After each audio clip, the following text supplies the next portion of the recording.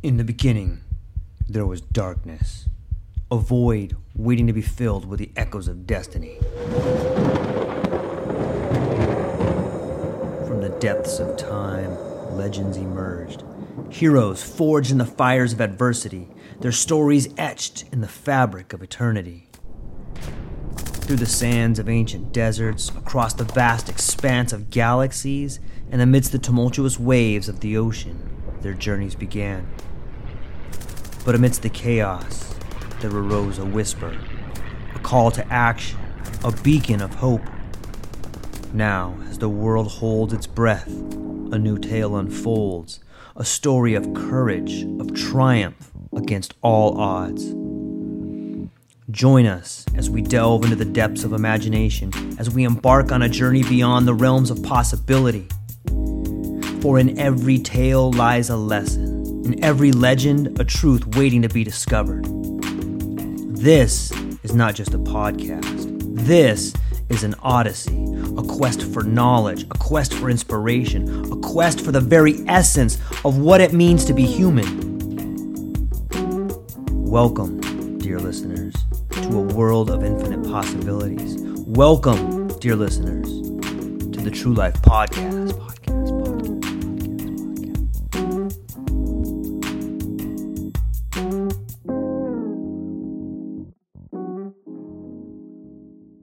If you're not having fun, what are you doing? Come on. Sorry, George. Go ahead. Ladies and gentlemen, welcome back to the special edition of the True Life Podcast. I have an incredible show for you today. A group of co-creators who have found their way to an international bestseller with some stories that I think come from the heart and they touch the heart. And I wanted to bring everybody here today just to show that I think this world we're on, something's happening. There's just this feeling going around. The world is changing in so many ways. And one thing that I love is that everyday people are finding the courage in themselves to change themselves. And I think that echoes through the world and creates change in the world. And so I just want to start right there. I want to go through this little panel right here and introduce every one of you to the people that may or may be listening. Crystal, I thought I'd start with you a little bit. Maybe you can give us a little bit of a backstory on who you are and how you came to find the courage to write co-create in this book. Well, my name's Crystal Bay, aka the Crystal Phoenix. I am a single mom who went through a domestic violence, was able to get out of a domestic violence situation that was pretty horrific. And I was brought together with these wonderful group of people by Dr. CJ and her Global Summit, to be honest. And through LinkedIn. I had actually met one or two of them on LinkedIn beforehand. I believe Michelle and I had been connections before that. And I have been struggling in finding my voice and trying to help others overcome domestic violence and lift themselves up like I've been doing for myself. And that's why I wrote my chapter, to be able to reach out and let others know, hey, there's a light at the end of the tunnel. You can soar, you can thrive, you can do it. If I did, you can too. I love it. I think there's something powerful about overcoming any sort of obstacle that has stopped you from living. And I can't wait to dig in a little bit more and hear some of your thoughts about it. Kim, how about you? What brought you here to this lovely place and this incredible group of people? Wow. Well, what brought me here was Lonnie. I met her at an author writing group, and we just connected. And Lonnie had amazing stories she shared. And one day she called me up afterwards. I think it was maybe a week later or 2 weeks later. And she called me and I'm going, who the heck is this lady? And we just connected. I don't know how long we talked. It must have been at least 2 hours. Yeah. And from there, we just, she asked me if I'd like to, write my story with all these wonderful people. And here I am. And then I went berserk. I'm like, oh my God. I'm so excited to have you. You're on such a great mission. Yes. Yeah, it's fascinating to me. Chieta, what about you? Where Where did you come into contact first? Did you read some of the first novels, or what was it that brought you to this lovely place of being? Thank you for the welcome. It's wonderful to see you all. I met Lonnie Ray in an audio. Well, actually, I didn't meet her. I heard her in an audio room with Melody and on LinkedIn, and I loved her story and our woo woo tribe. And so, so I scheduled a coffee with her, and we talked for a good 2 hours, laughing, crying, and everything in between. And then I decided, okay, I'm going to write this chapter. So I did join Rattled Awake too. And I felt in a way a bit whelmed, but also surprised at how instant the community of co-authors can become. It was almost like, we all here bearing our souls like, wow, okay, let's go with this. So it felt a bit of like group therapy in some ways, but I felt the gifts that were pouring out of us is what drew me back for round 2. So, because I was debating about it, it's like, I've already done one. Should I do another one? And then, as divine intuition talks to me, says, write this one. So I decided to talk about the power of laughter and play and healing. And especially my love, being an auntie of 14 nieces and nephews, and we're all on different continents. And I've been an auntie who's globe-trotted and lived on 4 continents myself. I just felt there's always that calling of how do we become back to our true natural selves? And that's why I go back to being a kid. Everything was possible. Anything was possible. But so often as children, we are numbed and taught to be silent by the time we're 5 years old. So the play is where we get to be our natural selves. And so that's what I chose to share. Thank you. I love it. Yeah, that's beautiful. We have to dig into some of the psychology of that. Michelle, you have an interesting background and a way to see the world through images. And what was it that brought you to this whole cohort of individuals? Well, I was introduced to Mike Asherbrenner of the Hounds, and we had a discussion, and instantly he introduced me to CJ, which is Dr. Constance Leland. And instantly she put me on her summits, and it was everything because of my story about carrying legacies. And I got sucked into my life of signage for 30 years. And I just hit 50 and I was like, oh my word. But, I need to change my life. But because I had such beautiful parents, they really just warmed my heart. I found out I was adopted when I was 30. And it hit home for me big time that I really needed to transform my life. And in my journey with meeting CJ and the summits, I met Lisa Marie. And she was like, Mish, you need to get hold of Loney immediately. And I did. And Loney actually came to me as well. And we had a chat. And within 5 minutes, it all happened. And it's amazing how collaboration and waking up in your life to follow your heart just really makes such a difference. And I'm just going to keep going and keep building those foundations. And I want to do that for others, create those legacies, make their moments matter. It's beautiful. I'm glad you're doing it, and you're doing a great job at it. So thankful. Dr. New, what about you? You have an incredible story of being here. It seems that you have found a mindful path to mitigate your way over here. Yes, and what I like to say, thank you, George, and all the amazing soul here. It's always an honor, grateful, and blessed to be able to share, our journey, and to be able to lift others and help others up is really deep down is like when I can remember being a little kid, always questioning the purpose and why we're here and the circle of life. And it's not just the career and the house and the fancy and the possession, right?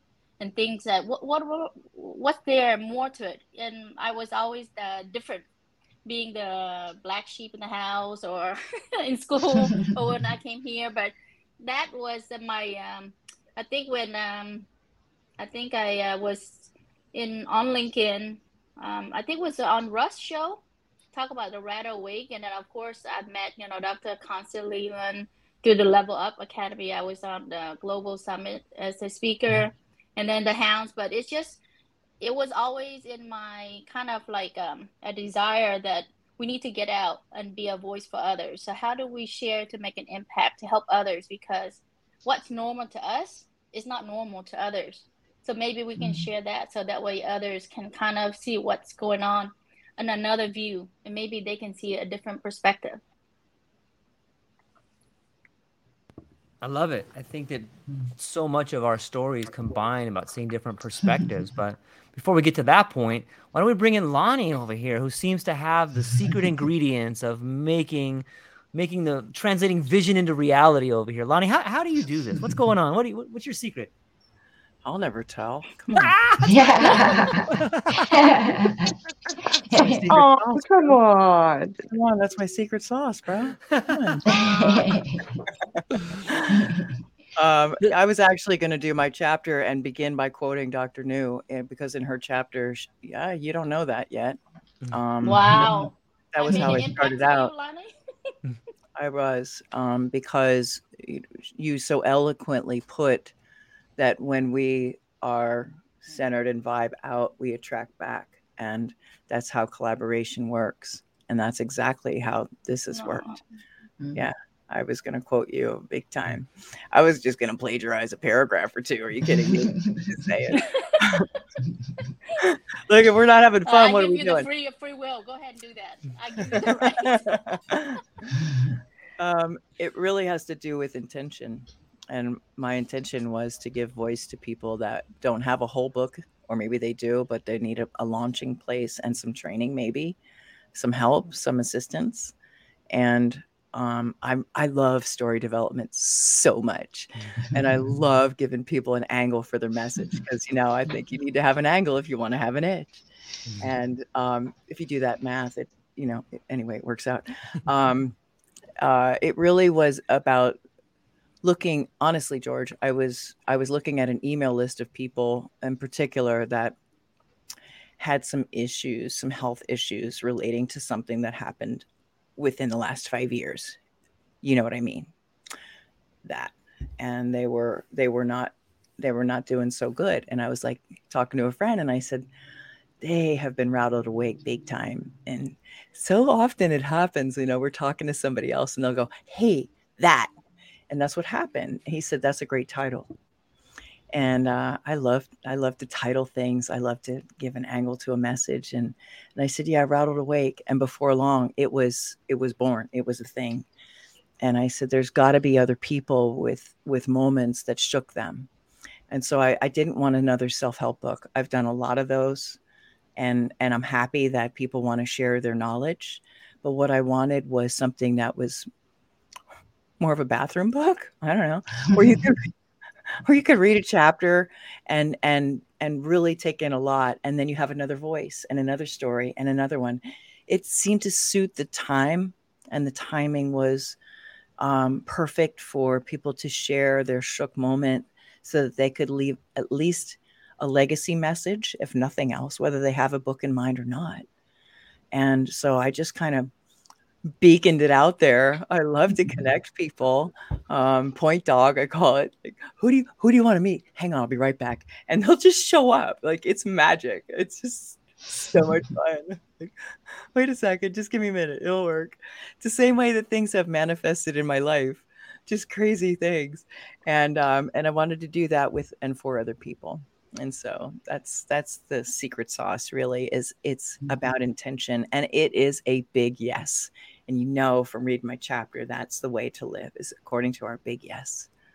So there you go. I love it. I'm curious to get all of your opinions on this idea of this world that seems to be changing. And we've kind of gone from self-help books to books where individuals are writing story to become a book. And it almost seems like a harmony to me. Like the way you would see a church choir sing together, the voice is more melodious and it's longer and it's more powerful and it reaches different octaves. And It just seems to me like that's the way we're moving, and we're moving in this world of co-creation. Instead of there being one author, there's multiple, like a family of authors that comes together to share stories that shed perspective on different ways of life. And I don't know, Kim, is that too far out there? What do you think? Oh my goodness. So, as you know, I'm the pause lady. And, and Pause for a cause. That's her. Yeah, yeah. so true in everything that, I've been stepping through these last couple months, and just, it's almost like once you define your value system and your truism, like who you are, and then you just share your stories, right? People just naturally, I don't know, is there a noise? Is that mine? I'll make sure. Okay. There you go. Try that. So there's like it's like you become almost like a magnet. And it's not like it's not about you at all. It's not about me at all. What it is the shift that I am seeing in the world as well, like you're saying. It's just, once I decided to take a stand for healing the world, just healing one person at a time, and really I'm doing this for my daughter, my whole world shifted, and people started to hop on and say, what is this all about? And I'm starting to even hear people just say, they want to pause, or I'm shifting, or even the time box that I talk about. And it's not about me, but I'm sharing the fact that the melody that kind of is happening. And then now this book, I mean, it's like this whole thing that Lonnie pulled together with her intention. She defined this intention, and she became the magnet, but then she created the melody in this space. I've never, I've written many books, but I've never done it in a collaboration. What an amazing experience. And, I don't even know how to explain it. It was just we are all connected now in a way that, we will always be connected through this experience. It's just beautiful. Yeah, I love it. Earlier, Chieta was talking about the idea of a child and getting back to this. And is there anything more melodious than the laughter of a child? And when I think about that, I think about how honest children are. And Chieta, is that part of it? Are we getting back to this idea of being honest with ourselves, like when we were a child? I think you're right on point, because I'm the fun auntie, right? So I'm the one who puts the kids up in the trees and tell your parents. I love it. And I'm the auntie who brings out the bubbles, right? Yeah. Because maybe it's something inside me. I'm 40 plus, but I'll always feel like I'm a 5-year-old, because there's always this thing of joy. It's the easiest thing to tap into, like in seconds. And I feel so much with all the stuff that's happened in the world, that continues to happen, even with the current global dynamics of wars or whatever. I feel we've been so taught to be afraid and fearful and close down and contract.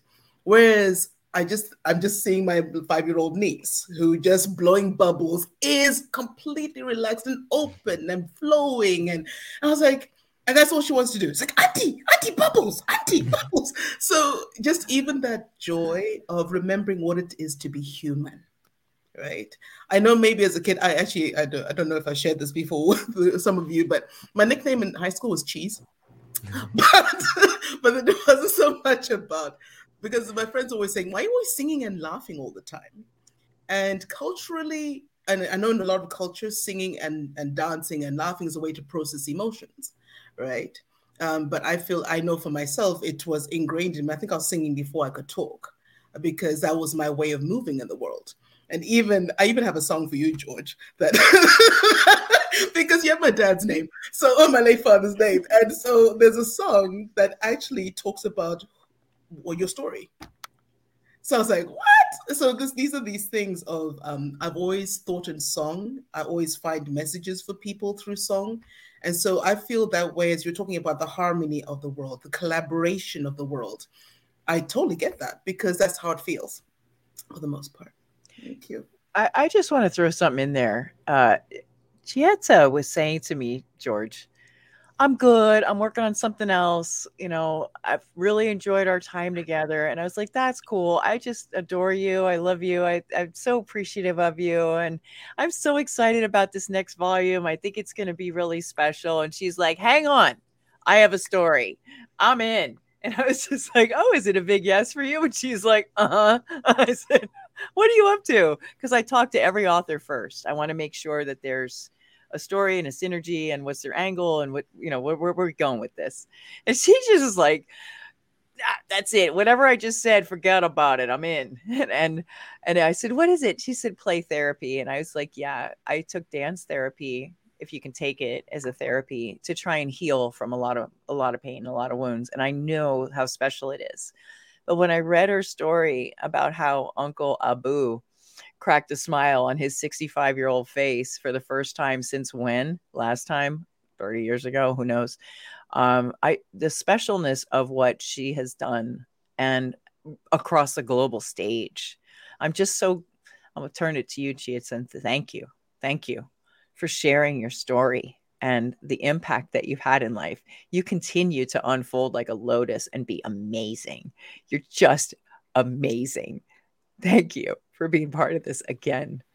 Thank you, Lonnie, for creating this space, because I believe it's the environment that allows this brilliance and gifts to flow out of us to share with the world. Because even when talking with the kids, they'd all been traumatized by all sorts of stuff. As human beings, we all go through trauma. Unfortunately, theirs was on another whole other level. Yeah. But it was just creating a space where they could be free to be themselves, to be whole. Even one kid had actually cussed out his grandmother.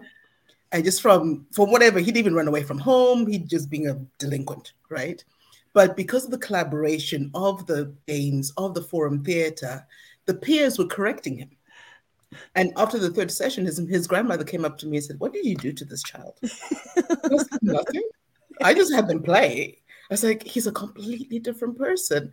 I was like, no, it's about the community. We correct each other. We give each other that loving energy of this is how we're supposed to be. This is what it feels good for us to live our lives. So Lonnie, I continue to say thank you for creating the space so I could pour out that story, because, we all have all these amazing stories. We just don't know where is the right place or right platform to embrace it and then to share it. So yeah. No, thank you. She offered to help me laugh away my broken wrist, so I'm hoping that works. All we can do is hope. Sometimes I wonder where it's all of us, and I say all of us, I'm willing to bet that everybody in their life finds themselves in a position where they have to figure out the courage to change. And in places where there's like domestic abuse or where you're really up against the hard wall and you have to really dig down deep to find courage, I'm just curious Crystal, maybe you could talk about inner courage and inner dialogue and where do you find the courage to make change in your life when you know you have to do it? Honestly, with me, it took what my daughter, my precious 6-year-old baby, said to me to get the courage to do it. She looked at me. We were standing outside with these big, beautiful hazel eyes and said to me, Mommy, it's okay if Daddy hurts you as long as he comes home. I hit my knee. I literally, my heart stopped in that moment. And I just grabbed her in my arms, her and her sister, because all three of us were outside. He had just gotten arrested again. And that was my moment of, no, I have the strength to do this. I can do this. And I ended it for good. And I won't lie to you. I had an amazing support system to be able to do it. I had my best friend who gave me a home when I needed it and things like that. But to find the strength, a lot of times it is with domestic violence, at least, trying to save your children. A lot of times the strength comes from your children and getting out, because you don't want to see them hurt or otherwise. That's my girls gave me that final push of I'm done. That wake up moment. That's where I got my strength, was from realizing my girls are not going to think that's okay. Wow. Thank you for sharing that. You know, on some level, when somebody breaks a pattern like that for the next generation, I think the world can find cause to celebrate. Thank you. It's beautiful. And you've breaking a pattern like that is something that that's generational trauma on a level. And for one person to be aware of it and then break, like, I get goosebumps. Like, if you were here, I'd give you a giant hug and kiss you on the cheek and tell you how awesome you are. I'll do it anyway. You're super awesome, you know? But, you know, and I love the way you brought up, like, I saw the signs. I see the look in my daughter's eyes and this angel looking at me. And, you know, the world is speaking to us through us. And I think Michelle has some ideas she's been in science her whole life. Does your idea of symbology and imagery, like, how do you see nature talking to us? Or are there different signs that you see, Michelle, with the abilities that you have? Well, I will tell you in all honesty, I think it's just more in my heart and what I see out there. And if something is reaching out to me, I know it's touching other hearts. And it just makes me really want to express it and make that person's story just so special.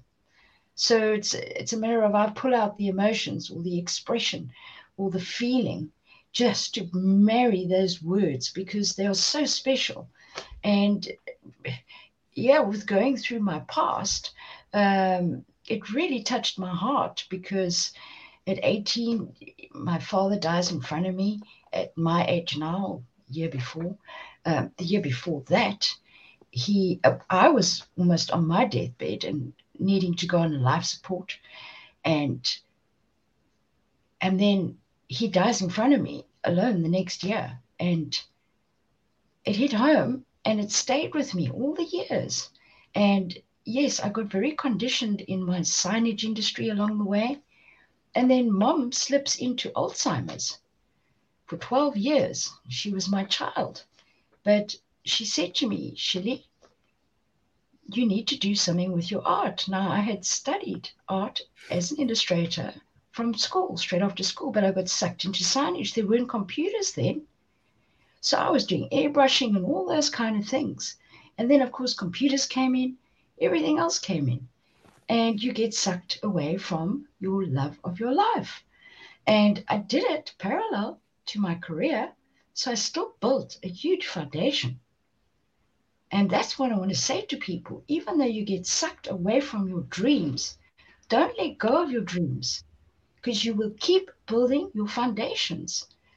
And that's where my passion's lying because my wake up moment was realizing at 50, 52, oh shit, I really want to follow my heart. I want to do all this stuff. I want to say thank you to my parents. I found out at 30, I never knew I was adopted. And I'm like, crap. Dad was the oldest of 7 brothers and sisters. Nobody told the secret because everything is a shh in those days. And I was so blessed. I was so, so loved. They also adopted my brother. And eventually, when I did speak to him, Mum was slipping into Alzheimer's, so we both felt exactly the same. We were so, so blessed and so, so loved. And this need for me to share their love, their unconditional love, by not being biologically connected is very doable. And I see this world crashing around me, and how many children are left without parents through COVID, through these wars. And I'm like, we need to reach out to our children. We need to carry on the legacies because who's going to remember all those parents and all their family? It's so important to carry legacies and the memory of those that we love. And if I can be a very big part of that to help marry stories with heart, then that's what I'm going to do with absolute full force. So thank you. Yeah. That's wonderful. I sometimes think about it like that. It seems to me on some level, like maybe we come out of I don't know if we come into this world, but sometimes I think we come out of it, and that the earth grows people like an apple tree grows apples. And it gives me this feeling of oneness. Like, look, we're all part of this thing together. And when you start talking about legacy and memories and this oneness, I'm often reminded of some of the words that Dr. New has talked about her universal kindness and being mindful and meditation. And what, Dr. New, what do you think of when I say the word empathy? Is that a method you use to try to maintain the homeostasis of the kindness that you have in your heart?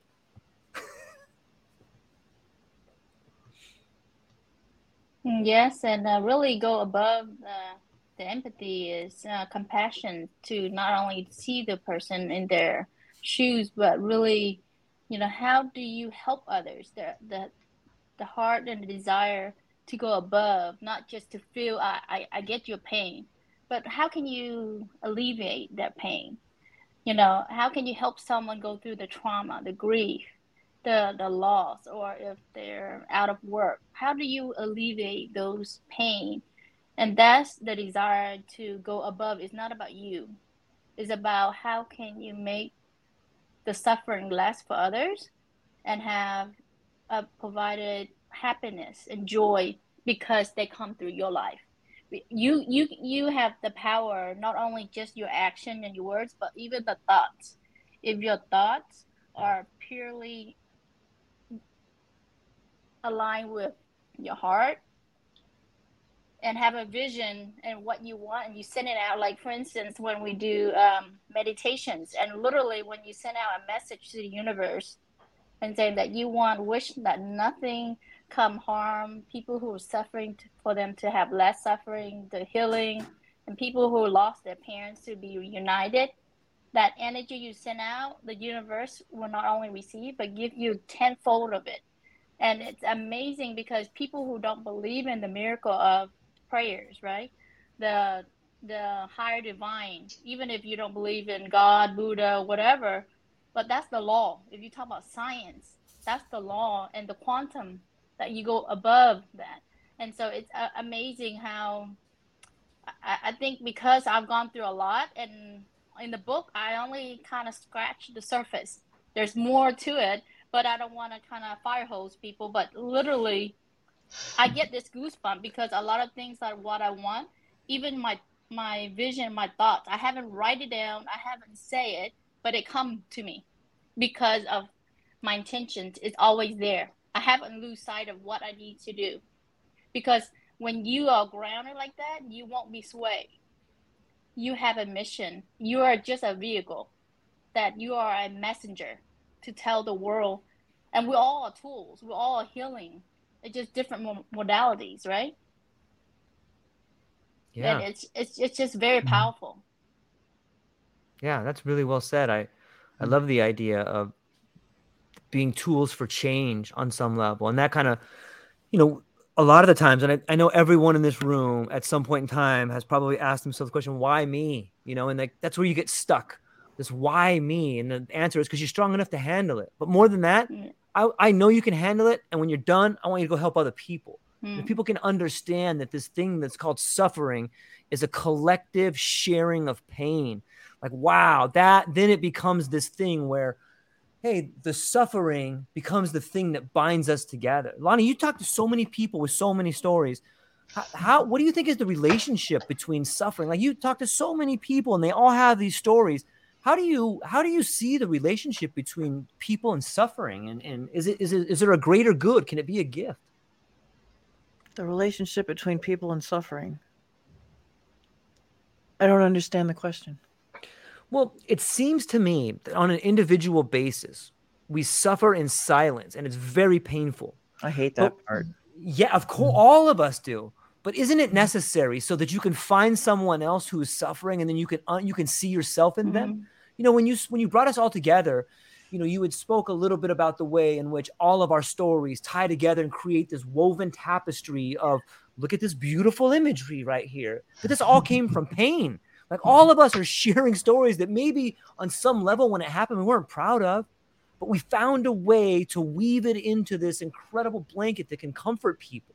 Like that's the story of suffering, right? Like, do you see that? And you've done it for you've done it for 24 people so far, Lonnie. So like, I guess does that even out the question a little bit? Like, what is this thing called suffering? Epistemological question for you. I appreciate the question, George. Not everybody gets back up, and some people identify with their suffering as, and I did for a long time. Personally, I was an angry person. I tell people I was pissed off for 5 years as a joke, but it was a lot longer than that. And what I think that we've decided to do was to make it matter somehow. And I used to say that prayer myself, somehow, some way, someday, make it matter. That, I haven't just gone through this for nothing, because this has not been shits and giggles. This has been really, really hard. And I hope that it can someday serve somehow. And what I found is that there were other people like me. I'm not the only one who wants to bring some kind of, here's the magic dust that worked for me. I hope this works for you. Try it on like a shirt, see what parts fit, throw away the rest. That I know that everyone has their special sauce, their special, their path that they cultivated, and the breadcrumbs that they want to leave behind. I couldn't be the only one. As far as I don't think that I don't think our planet was meant for suffering. I think that it has devolved into that. I believe, if we want to go there, George, and I know you can. Yeah, whatever you want. The quandary that I face is, if we have a higher self that knows better, why would we dumb down and come here? Like, what the fuck, right? That doesn't make any sense at all. Like, it doesn't.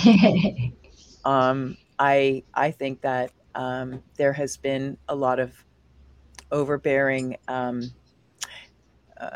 control or manipulations over what this beautiful planet was meant to be, and that there are those of us who recognize that still and are still just fighting like blooms coming out in the winter snow, just going, you know what, fuck you, I'm gonna do it. Try and stop me. No, don't, because I've been through enough things. I think what we're trying to do innately in all of us is that there is a core understanding of, hey, this actually could be better, should be better, maybe even. And I'm here to restore my little tract of land, my little place of influence. And when I saw on a bigger scale what was going on, a global scale with the clown show on parade, and I just went, oh, okay, it's like that, huh? Oh, okay. I can't fix that. But what I know is that locally we can make a difference. Think global, act local. And so how can we transform ourselves, transmute what we're seeing, and then translate it into a way that can become relatable and useful to other people seeking to get out of their pain in some way? And feeling confounded for decades and feeling broken myself, and that I was never going to get any better. Things were never going to be anything but a struggle. And that was my destiny, my whatever. I was just like, that part sucks. I don't like that thought. Maybe there's something else. And when we start questioning, maybe there's something else, maybe there's more, that's when the answers start to come. And so I question the need for suffering. I don't believe in it. I don't. I think it has been brought on. But I think it's an imbalance in a natural system. For instance, nature knows what to do if we just leave it alone. And I think human beings, for the most part, 99.9% of us that aren't NPCs, are genuinely real people. You can laugh, Crystal. It's okay. I'm just calling it like it is. Is the way I see it anyway. Take it for what you want. That we are genuinely love-based, and those who aren't don't like us any more than we care for those who want to hurt people. And so there is this duality going on of, well, we should just allow all things. And yeah, I get that. But I don't think that we should condone or be silent when there's suffering unnecessary that's motivated by profit and greed and ego. And so as humans being here, doing what we're doing. I think it's up to us. It's on us, those of us who get who we are and our spiritual connection and the power that lies within each of us to impact change from the inside out and to ripple that out like a little pebble that's thrown in the middle of the lake. It will not only reach the edges, it will go back to the center too. And I think in that regard, we can create waves that matter and that don't accept that suffering is okay, because it's not okay what's happening for people and to people. They didn't manifest that. They didn't come here to experience that. I don't buy that. I don't. I think it's happened to them. I can't imagine a soul saying, yeah, I want to be, SRA. I can't. It's just not okay with me. And I think that that's maybe some philosophy that we try to wrap around things we don't understand that are going on, just so we can try to grasp some sense or sensibility or make sense of it in a crazy, crazy world that's revealing itself to be what it truly is, which is motivated by ego, power, and greed and control. And it's up to us to shine our light and be beacons of light for those who are looking for, because they're mumbling, stumbling, and fumbling through the darkness, just like each of us were at one point. And it's on us, if nothing else, our lives have value, to turn back and go, hey, I have a lantern and a map, and follow my giggle, because I finally learned how to laugh. So, just follow me out of the freaking tunnel. Let's go. Whatever's happened, I don't think it needs to be your future and your destiny. And I don't think you came here just to experience being beaten up or hurt, or that's your purpose. I don't think so. I think really ultimately our purpose is to realize, call bullshit and say, no, I'm not buying the story. I'm not buying the whole wraparound that this is what you came to experience. Because if we really did have a higher self, and I believe we do, it didn't intentionally decide to dumb down and come here. I don't think so. I think that we have been subjected to some really dark things. And us with strong lights and strong spines and strong will are standing up and going, you know what? Not doing this anymore. We're not. Because silence is compliant. And so I wanted to give voices in the Rattled Awake movement the opportunity to say, I found my way out. Follow the light and the giggle, and we'll find our way together.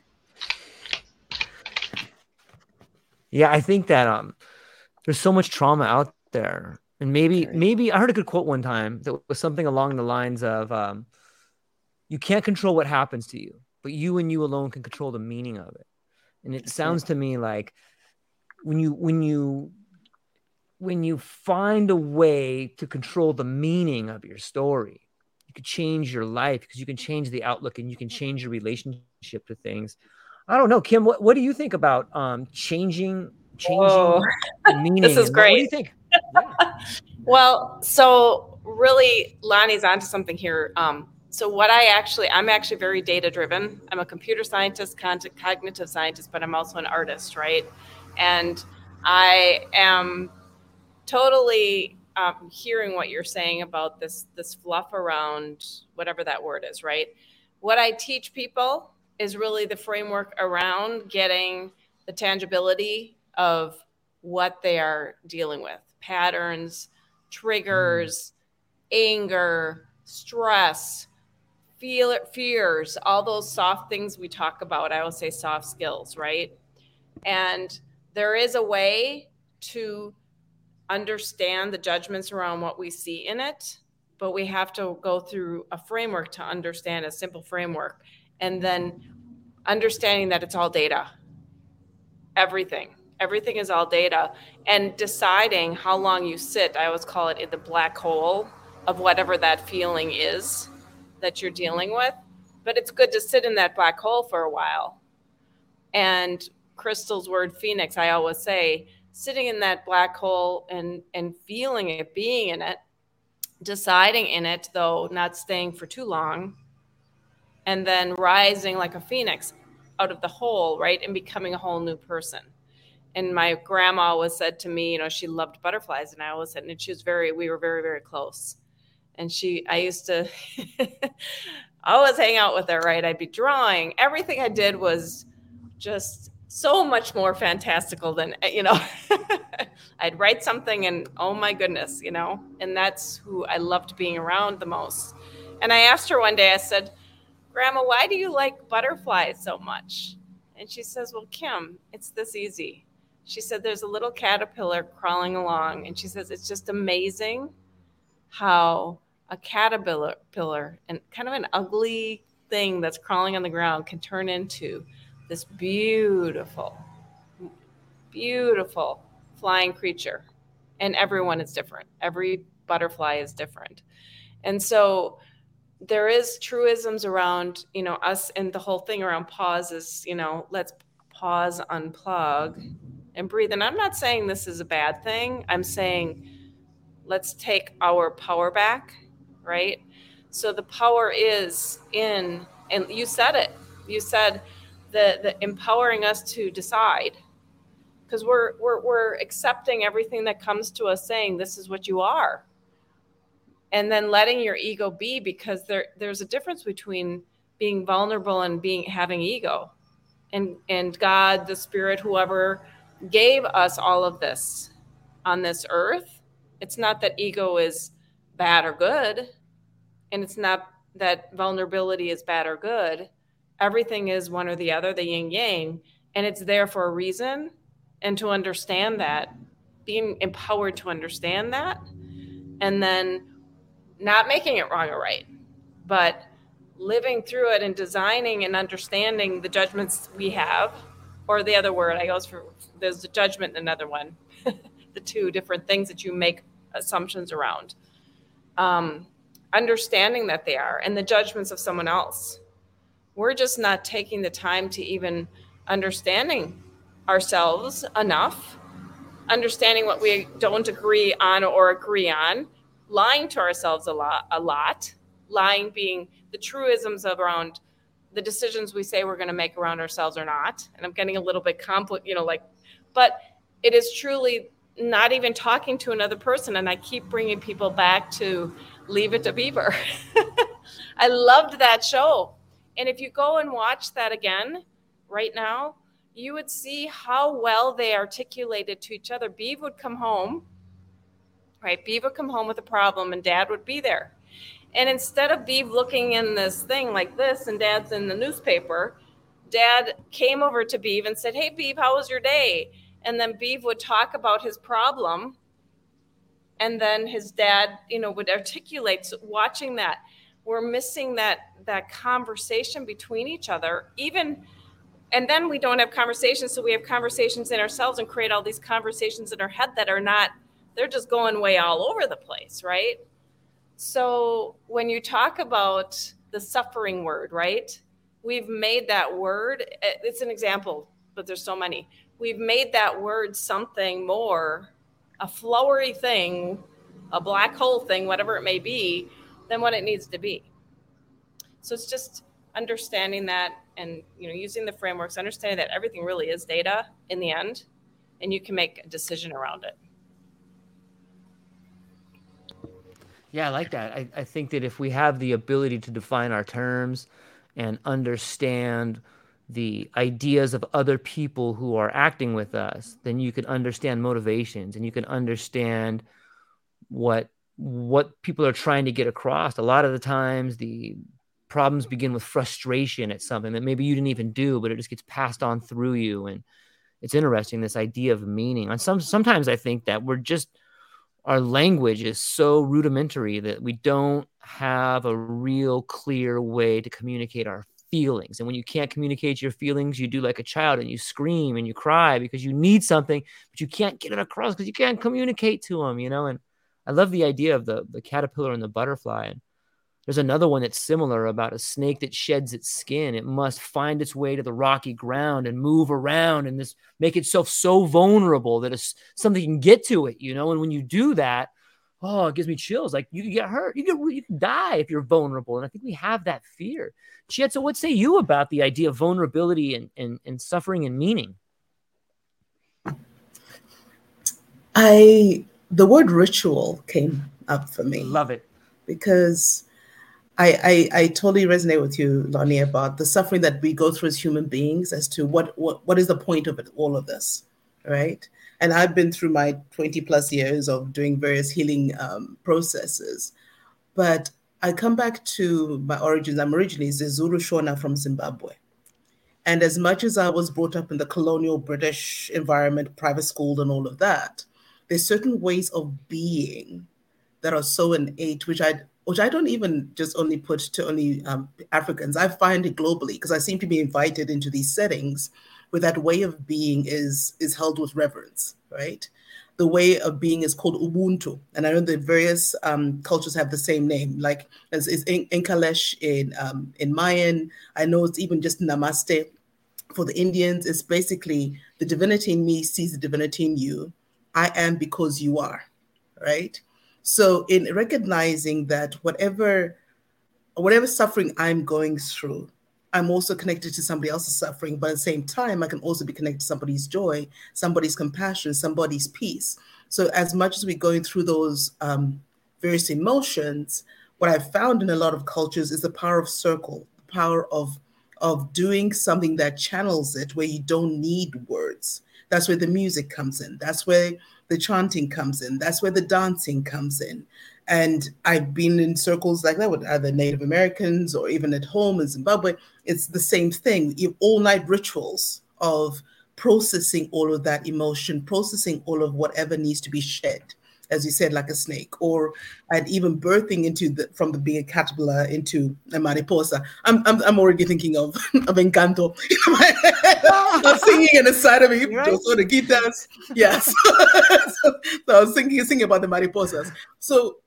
So that's where I'm feeling that as much as we see all the suffering, etc., I think a lot of cultures know how to transform that energy, right? Through ritual, through dancing, through singing, through even the drum. I know it's very popular. That's the heartbeat, right? Mm-hmm. Once you get into the rhythm of that heartbeat, the magic that happens when a whole circle of people are doing it, even within, I know I used to even do a thing of sitting in silence, but even in that silence, synchronizing your heartbeat, synchronizing just being fully present. You don't even have to say a word. You can be there for 5 minutes, you can be there for an hour, so I guess mainly what I'm saying is there is that calling of how do we bring back ritual into our daily lives? With all of this modernization, unfortunately, we've been mostly being alienated from it. And yet I still feel it's very present because my great-grandmother decided to come back through me. And I know that's sounding woo-woo, but what I mean is when I was in college, my sophomore year, I was feeling lost. I was being so well educated in Minnesota, learning all these degree stuff, but I kept feeling that the more I learned in that college, the less I knew about myself. And so I looked up and met a teacher who happens to be Jewish American in Berkeley, California. But she'd been playing the mbira, which is our Shona instrument that's been played for thousands of years. And in 2 weeks, I was taught 12 songs and how to play them, which she says nobody ever does that. But then I got back home and I was playing this one particular song to my grandma. I was like, oh, grandma, yeah, this is what I learned. And I'm playing it. And she starts sobbing and saying, how can my granddaughter who's lived in China and the US come back to me playing my mother's song?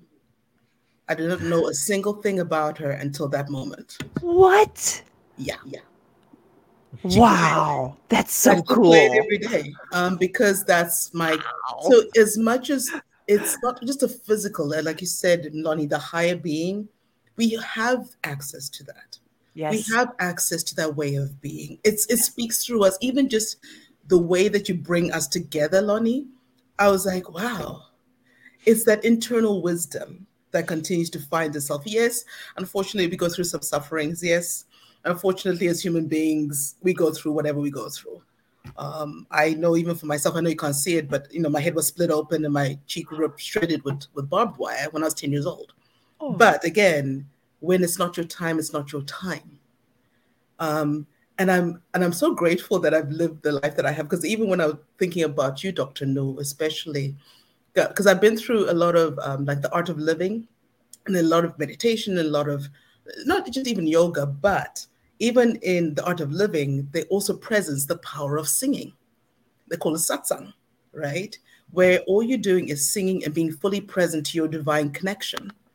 And all of that completely transforms so many different people. So over and over again, you hear people have been healed, people are much better. I know I played my mbira in certain places, and people come up to me. It's like this one professor when I was in grad school comes up to me, says, Chidza, I was in a car accident 3 days ago. My whole spine was bruised. I could barely walk. Just from listening to your song, I can walk freely now. And I know it's not me. I feel it's we all channels of that. I didn't expect to go that deep today. Go girl. But that's where the word ritual comes from me. In all that we're doing, even the power of the circle in storytelling. That's how I feel it's been like for me with Yolani, even with these past 2 experiences. Wow, in 1 month. But yeah, when the pressure's on, you need to do this, and it happens. Where even there's always a lot of cultures that do the power of sitting in a circle and sharing stories.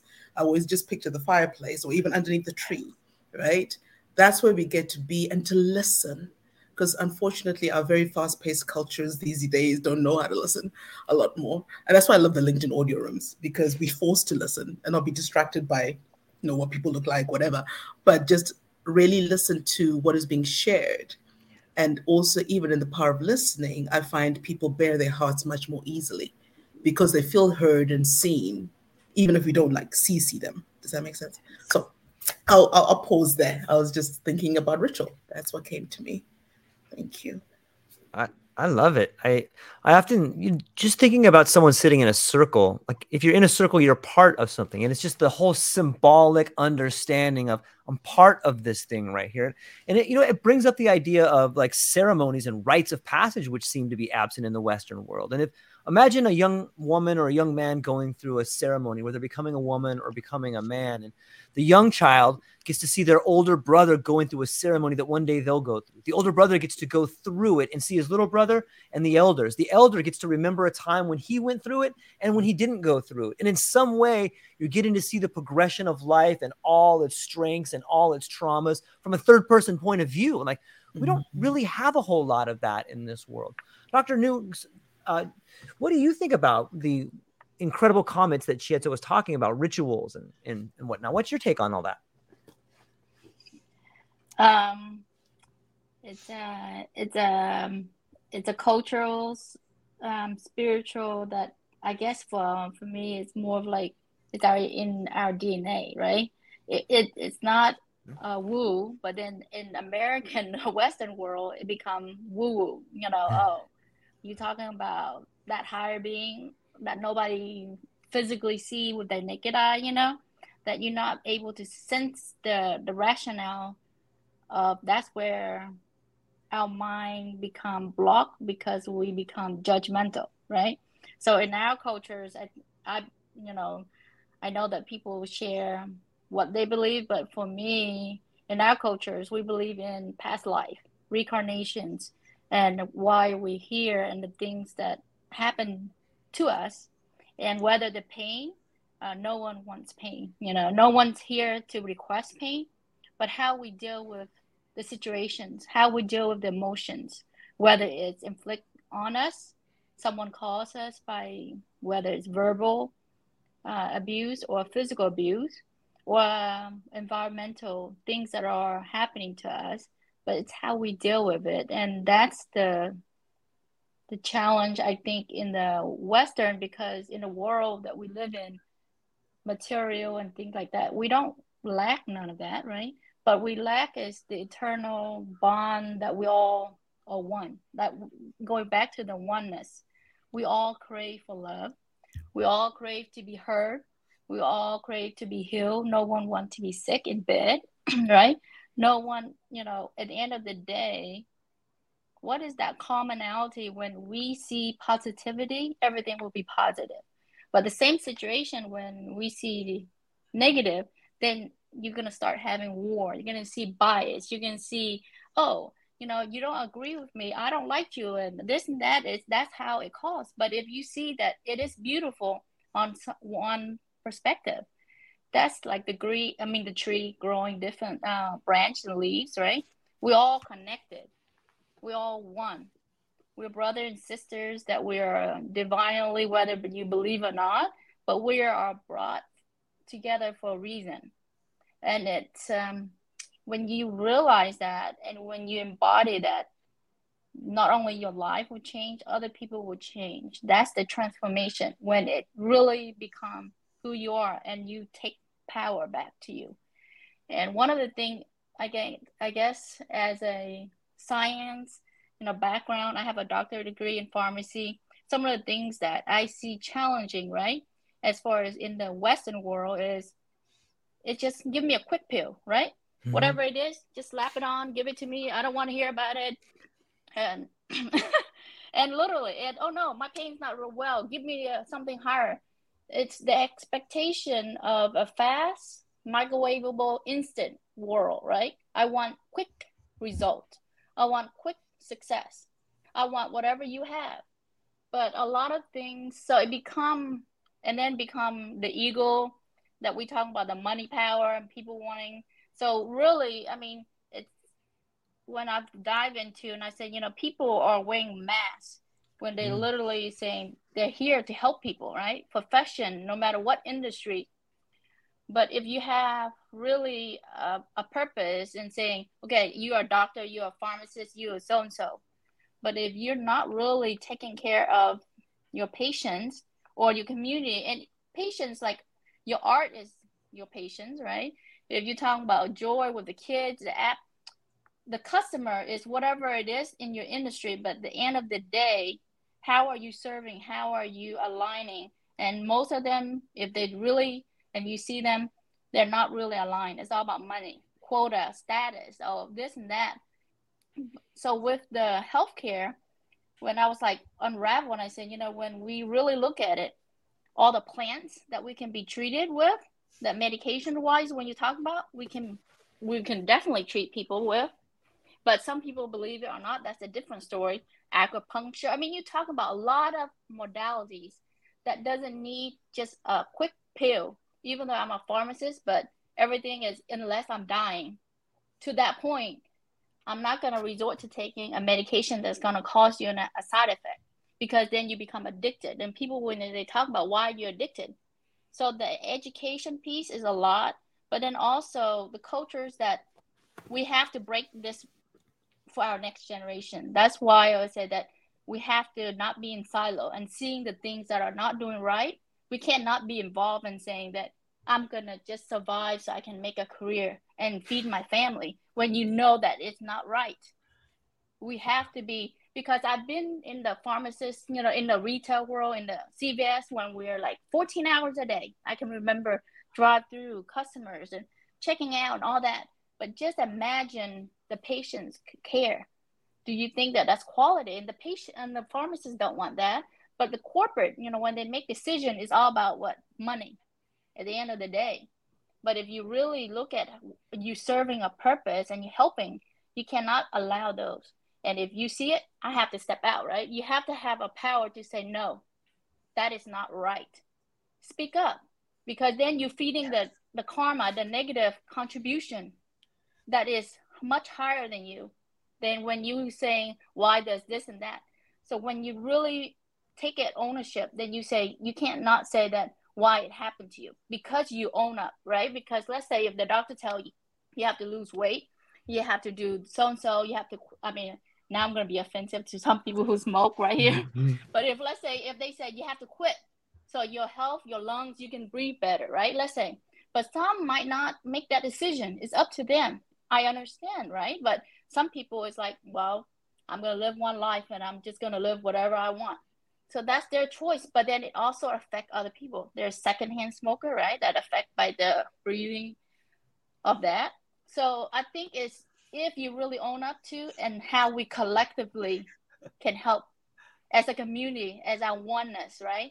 Because then when we are self-centered, just thinking about what's in it for us, then that's where the ego and a lot of things that are not aligned, and it won't solve the problem. But when you see things that it's all for us, we're going to collaborate, we're going to work together, let's fix a problem, look at all the problems that we have, let's go through one by one. We can't solve it all, we can't do it by ourselves, but we can amplify our voice, we can do things together to help others to speak up, because there's other modalities that doesn't need, like even meditation. You talk about healing from blood pressures, you're talking about heart rate when people look taking like a beta blocker to help reduce their heart rate. I mean, there's lots of things that, I mean, it's because if you are just giving the power to the pharmaceutical, whatever, that just saying this, I mean, I really wish that every patient have a patient advocacy to really look after. I'm not saying that, you know, it's their fault. It's really about the system. We have to break away from the system and educate our populations. So that way they know their option and then they can go from there. I know I'm going on a rat hole.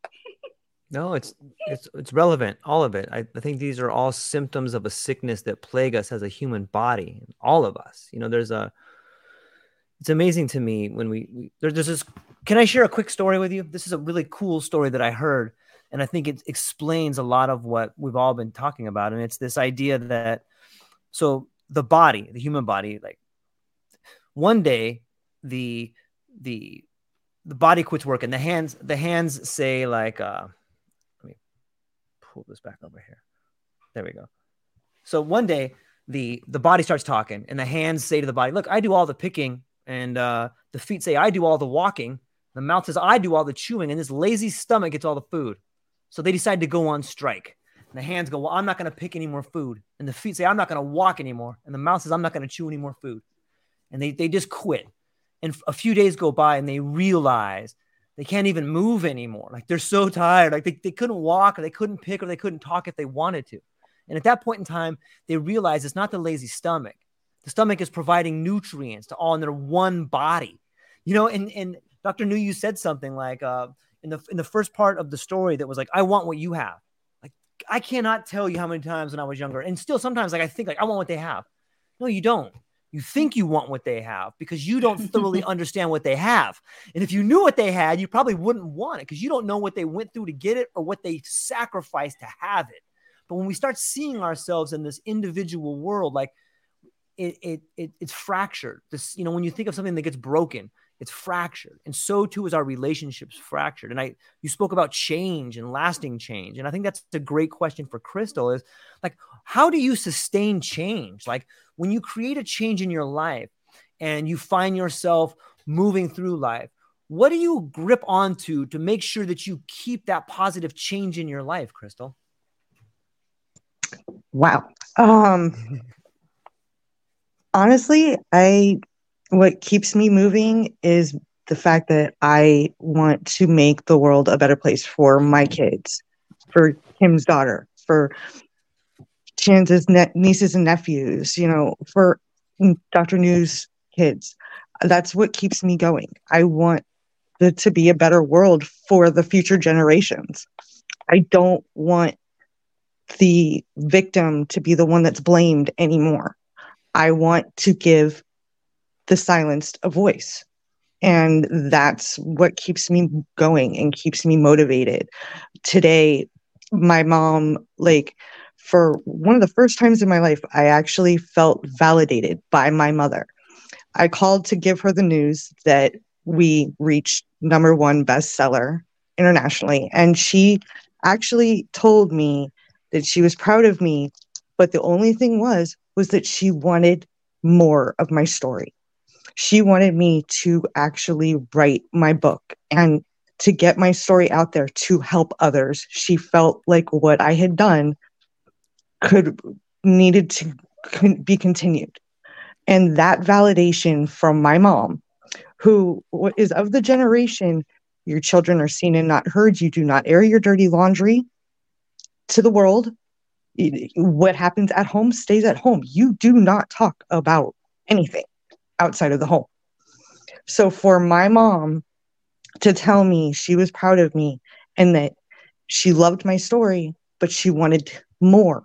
She wanted me to reach more people and to encourage me to do my book, which I've said all along that my chapter was a preview, like reading the back of a book, you know, that was what my chapter was going to be, was like that back of the book for my full on healing story that I'm in the process of writing.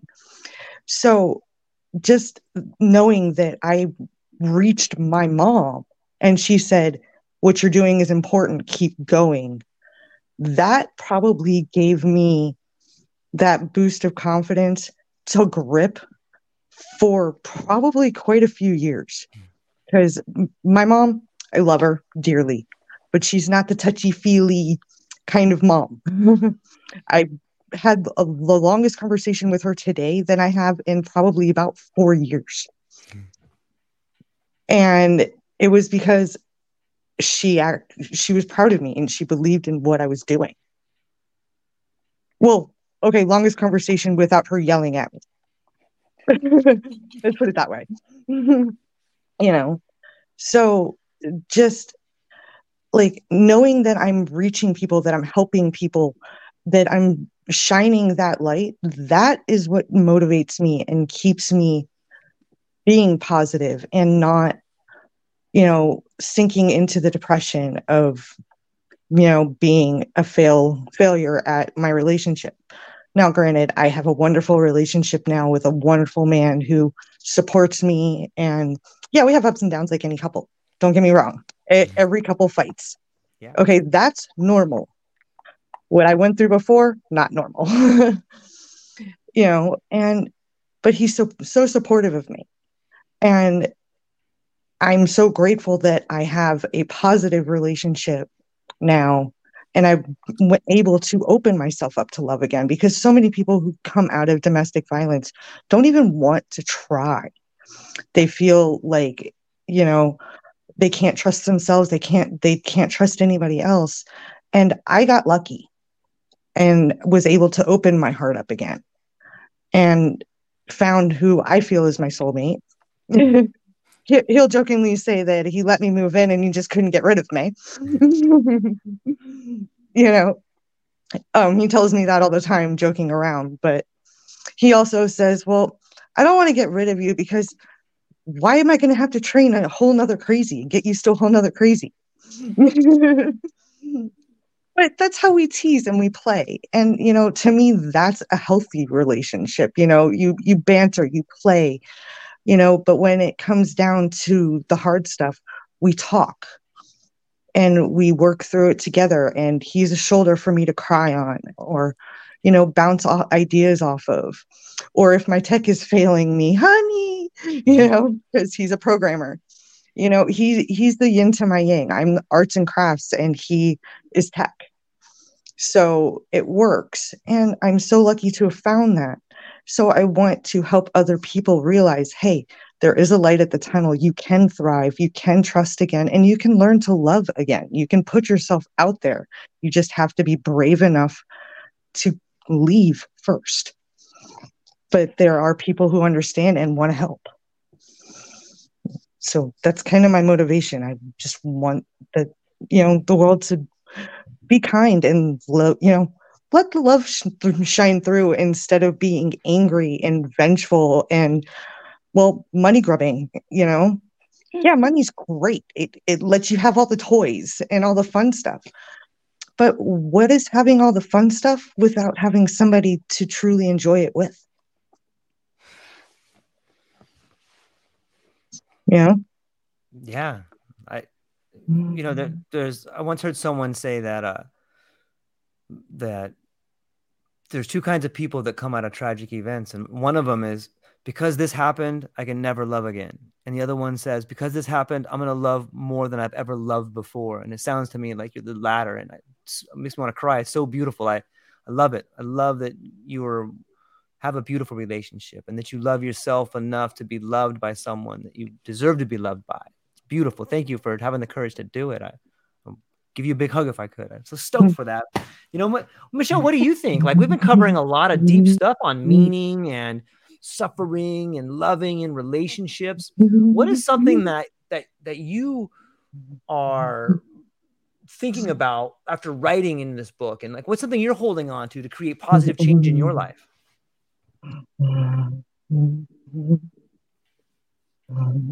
Oh.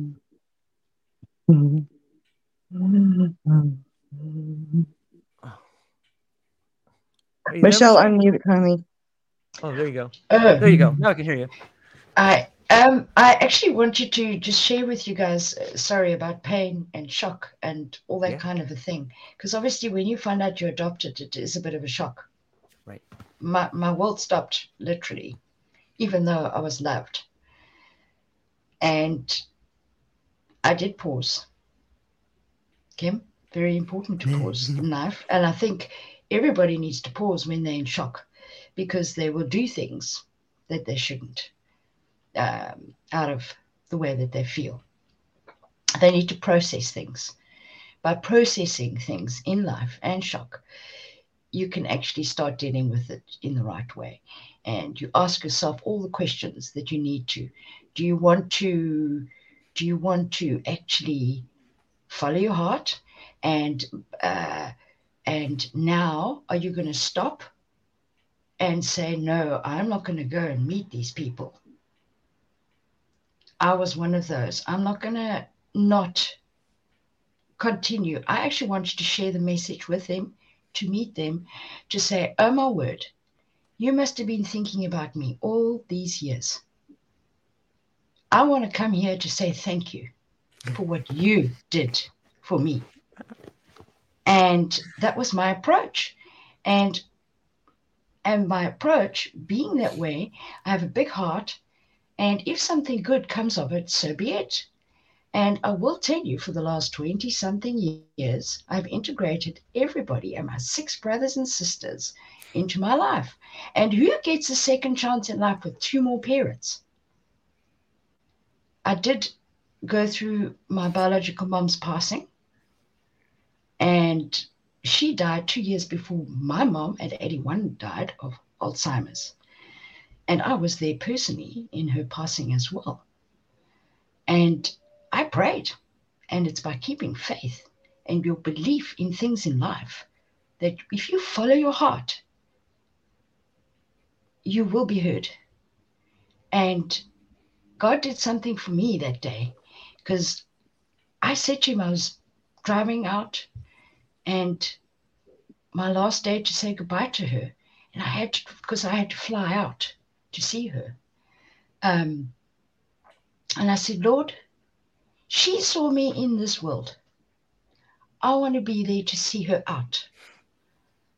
My sister from my father's side of the family, she's driving me, and we arrive at the hospital, and she met some people that she knew because we were in a different province. And I said, well, I got to go up. I feel the urgency. And we all know that calling, when you get that gut feeling. So I go up, and the doctor says to me in the ICU, are you the eldest? Because she's busy passing right now. You need to call the family. I had my 10 minutes with her, and I thanked her from the bottom of my heart for what she did for me.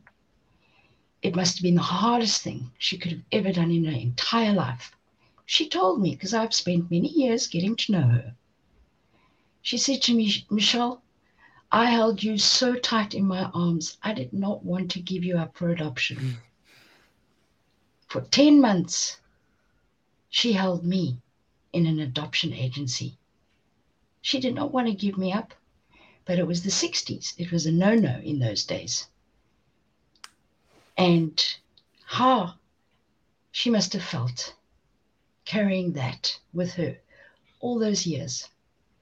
And I just feel so blessed to be able to have gone through what I've needed to go through in life in order to share that with others, that there is love out there. And I want to help those to say, you know what, face your fears, get over it. The sooner you get over it, the better, because then you know which direction you're going. Don't sit on the fence and have all that, because that's where illness comes. If you hold all those burdens on yourself and all that fear of not facing it, just deal with it. It's either going to be yes, or it's going to be no, or it's going to be a mess. What do you want in life? And, you know, my biological mom, she too was given up for adoption. And she asked me to look for her mom. And 3 days before I went up, I found her mom. That's my grandmother. It took many years, but I did. And the saddest was, she was 2 hours drive away, and I was doing it through a third party. And she said to me, well, she actually didn't reply, but I wrote to her the whole time to say, do you want to see your daughter out? And she never wrote back. And then my biological mom passed. And 2 weeks later, she phoned me. And she said, I didn't have the heart. I've never told my family. I have three other children. They do not know. And she said, and I can't know you either. So I had to pause again. And I had to respect that. Sometimes in life, you've got to make choices and move on. I will tell you, 1 year later, on the passing of my biological mom, I did phone her just to see how she felt. And she still felt the same way. But I never contacted her again, and I wish her all the best. But at the end of the day, I am not going to have regrets. I did what I needed to do in life. And I'll keep doing that and keep facing it, because I do believe I'm here for a reason, and that is to pass on unconditional love, the love my parents gave to me and the love I can give to others through the journey that I have really, really gone through.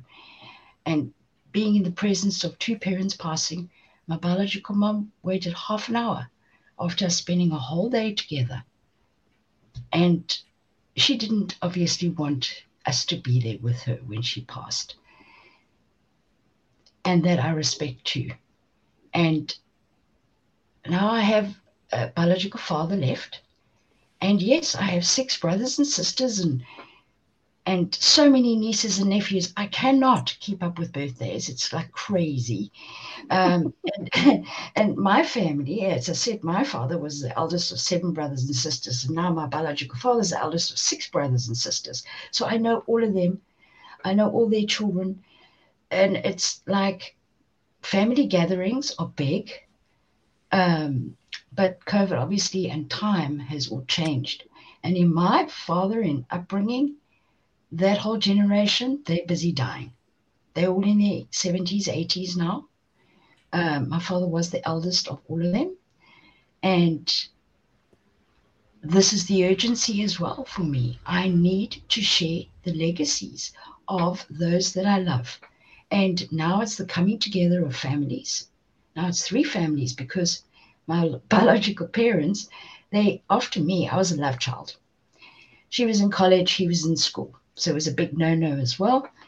And that's why she got sent down to Cape Town to have me. And I just look at all of this, and I realize now, when I wrote out my quote for people, that every single time in a book, I would love to put 3 surnames. And that is bringing together of those who have been a very big part of my life. And that is just, for me, carrying legacies and memories of those who are so dear to me. And I love them all very, very much. And I am so rich in love and being given all that as a gift to give to others. And I've been seeking a way to share this, that people will hear me, because I know, and it's weird, when you're looking for that car, then all of a sudden you see that car everywhere. Yeah. And if you're looking for something, you find it. But when you're not looking for it, you never see it. And this is the thing in life. If you don't focus on something that's important, it's not going to happen. And yeah, so I did that, and I put myself out there, and I was always talking from my heart. But then somebody very special started listening, and quite a few people from that started listening. And it's something so special that I really, really need to share, that to carry on legacies is being forgotten. Everybody's been sucked into all this noise. And in the old days, there weren't anxiety and all this bloody blah and all the medication and road rage and I'm getting into this world of, oh my word, I went grey when I turned 30, I'll tell you now. Because everything just changed so fast. I mean, geez, you come from nothing into everything, and I see how fast everything's going, and I see how our children are being brought up. We're not climbing trees anymore and playing outside, and we're losing the value of the most important things.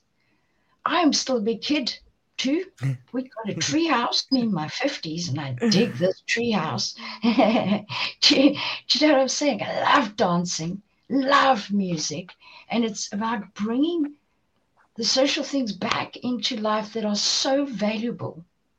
And yes, the pausing is so valuable because there's just too much of a chase and a rush, and it's too much for our brains, and it's too much for our heart. We're not being able to actually deal with stuff properly. That's why people are getting married and divorced within 5 seconds flat, and nothing's valued, and all those children are suffering through all of it. I never grew up with a stigma, that's for sure. So I thank my parents for that. Because if I had known, I would have been that child like a divorced scenario. Oh, I'm going to run to my biological parents now. I want to do something better, you know. So, yes, I was protected. And I value that and their decision. Each person will be different, obviously. But I'm sharing my story, and I'm saying, you know what, it is doable. And there's a hell of a lot of love around. And you just got to actually focus on it. And yeah, value it very, very much. So yeah, so I had to share that. I just, yeah. Michelle, yeah, when you say, I was thinking, yeah, I'm sure George also thinks that. But I'm just here, like, when we're looking at being the present moment, when people talk about mindfulness and meditation, it's not the woo-woo, is how are you showing up right now? Are you really in sync and being present right here versus, okay, what am I doing tomorrow? What am I doing this and that, right? Our mind just keep going. But when we're mindful of all of our surroundings and being present, we're not judged, because then you're at the moment. You're living in the moment, not the past, not the future, but the present.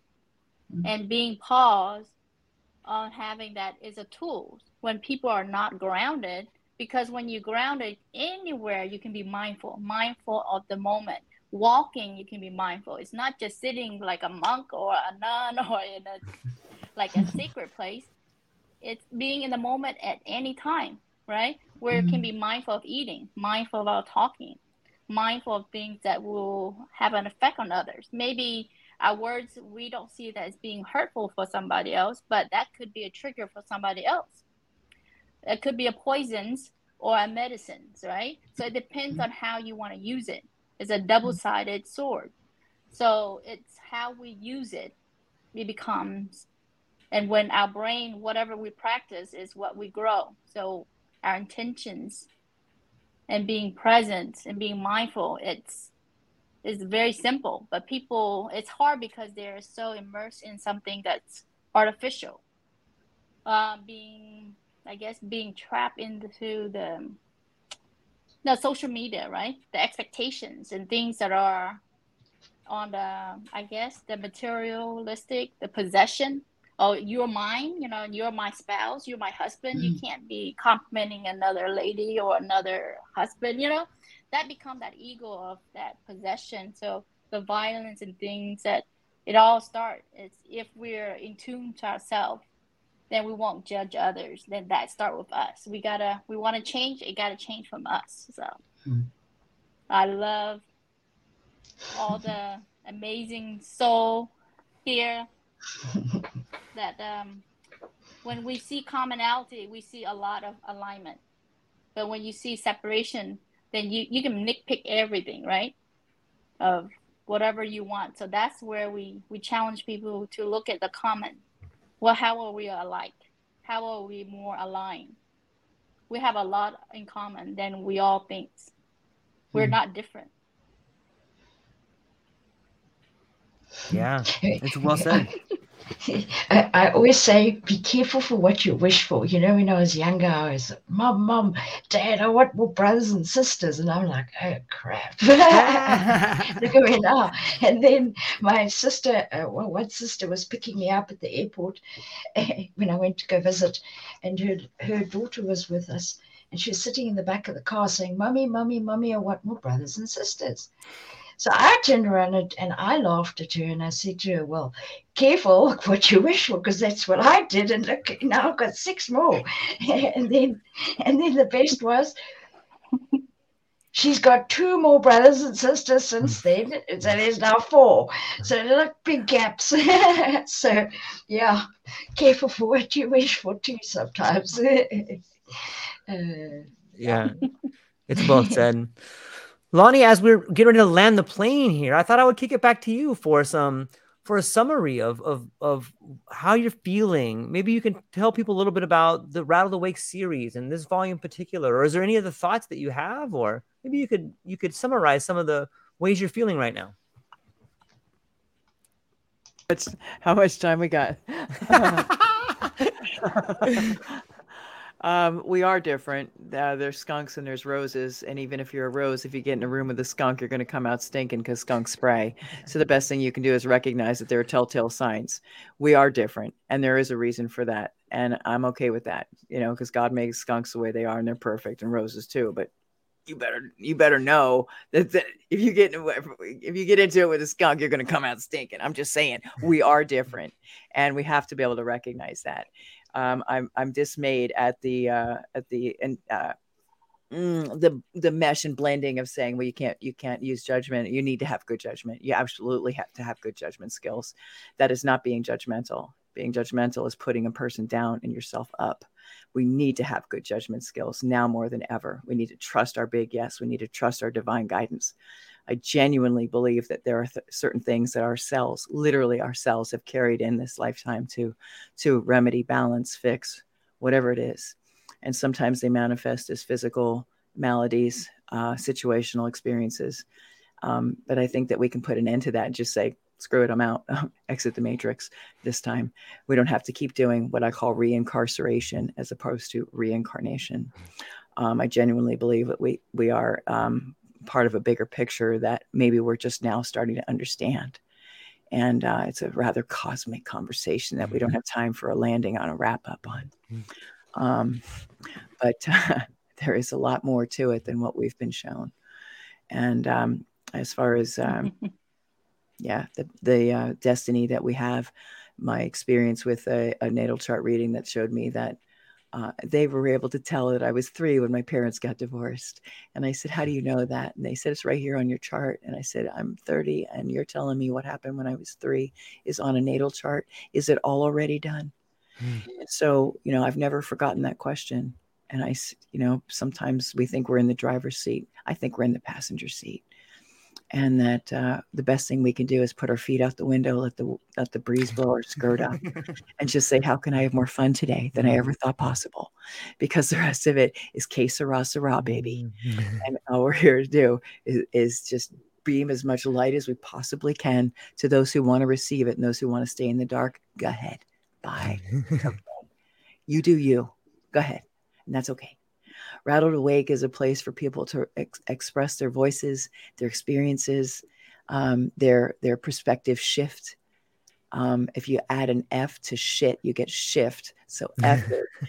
Let's move on. And that's really what it's about. Look, it's in the book. It's in the freaking book. Let me see if I can do this with my one good hand. But I want to show you an illustration that was in the book, in my chapter. And I said, just put an F in that word and you can shift. And that's really what it's about, is these wonderful people and all their diverse upbringings and philosophies.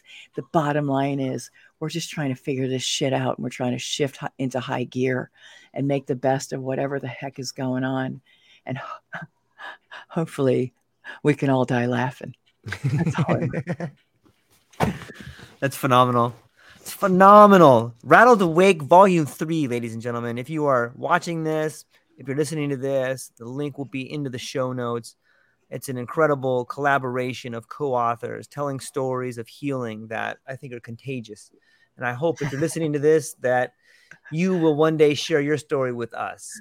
Reach out to all of us. I'll put all the links down in the show notes to reach out if you're curious. And that's all we got for today. Hang on, ladies. I'll speak to you briefly afterwards. But to all the listening and watching audience, thank you so much for hanging out with us today. That's all we got. Aloha. Aloha, everyone. Thanks for taking a moment to hang out with me in the True Life Podcast. I truly appreciate it. If you're taking some time to listen to this, whether it's your first podcast with me or you've been with me the whole way, I truly want to say thank you from the bottom of my heart. Additionally, I would like to try to inspire everyone. The world is a crazy place, and if you listen to your heart and you take some chances, I really think the world will unfold in front of you in ways you can't imagine. I've been doing the podcast for about 5 years. Last year, I decided to take the plunge. Well, circumstances dictated that I took the plunge, and I did. I've begun working on the podcast full-time for almost a year now, and it's been so rewarding to me that I would just want to try and inspire other people. If you have a dream, if you have a vision, follow the voice in your heart, listen to the song on the wind, and embrace the challenge. I think you're strong enough, you're smart enough, and you're good enough to make your dreams come true, but you have to believe in them. And I truly believe wholeheartedly that if you take a chance, a real chance on what is possible, then your dreams will unfold in front of you. Uncertainty can be a monster. It can be something that we run away from. But much like fear, if you stand in front of it, it's not that big of a problem. I know everyone listening to this has a dream and a vision, and I hope you all conquer it. And I want you to know it's possible. Take baby steps and move towards it, and you will get closer to it. Your relationships will be better. Your life will be better. And you know what? You deserve it. You're an amazing person. If you get a moment, go down to the show notes. If you can, support the show. Thank you so much for being here. Now let's get to it.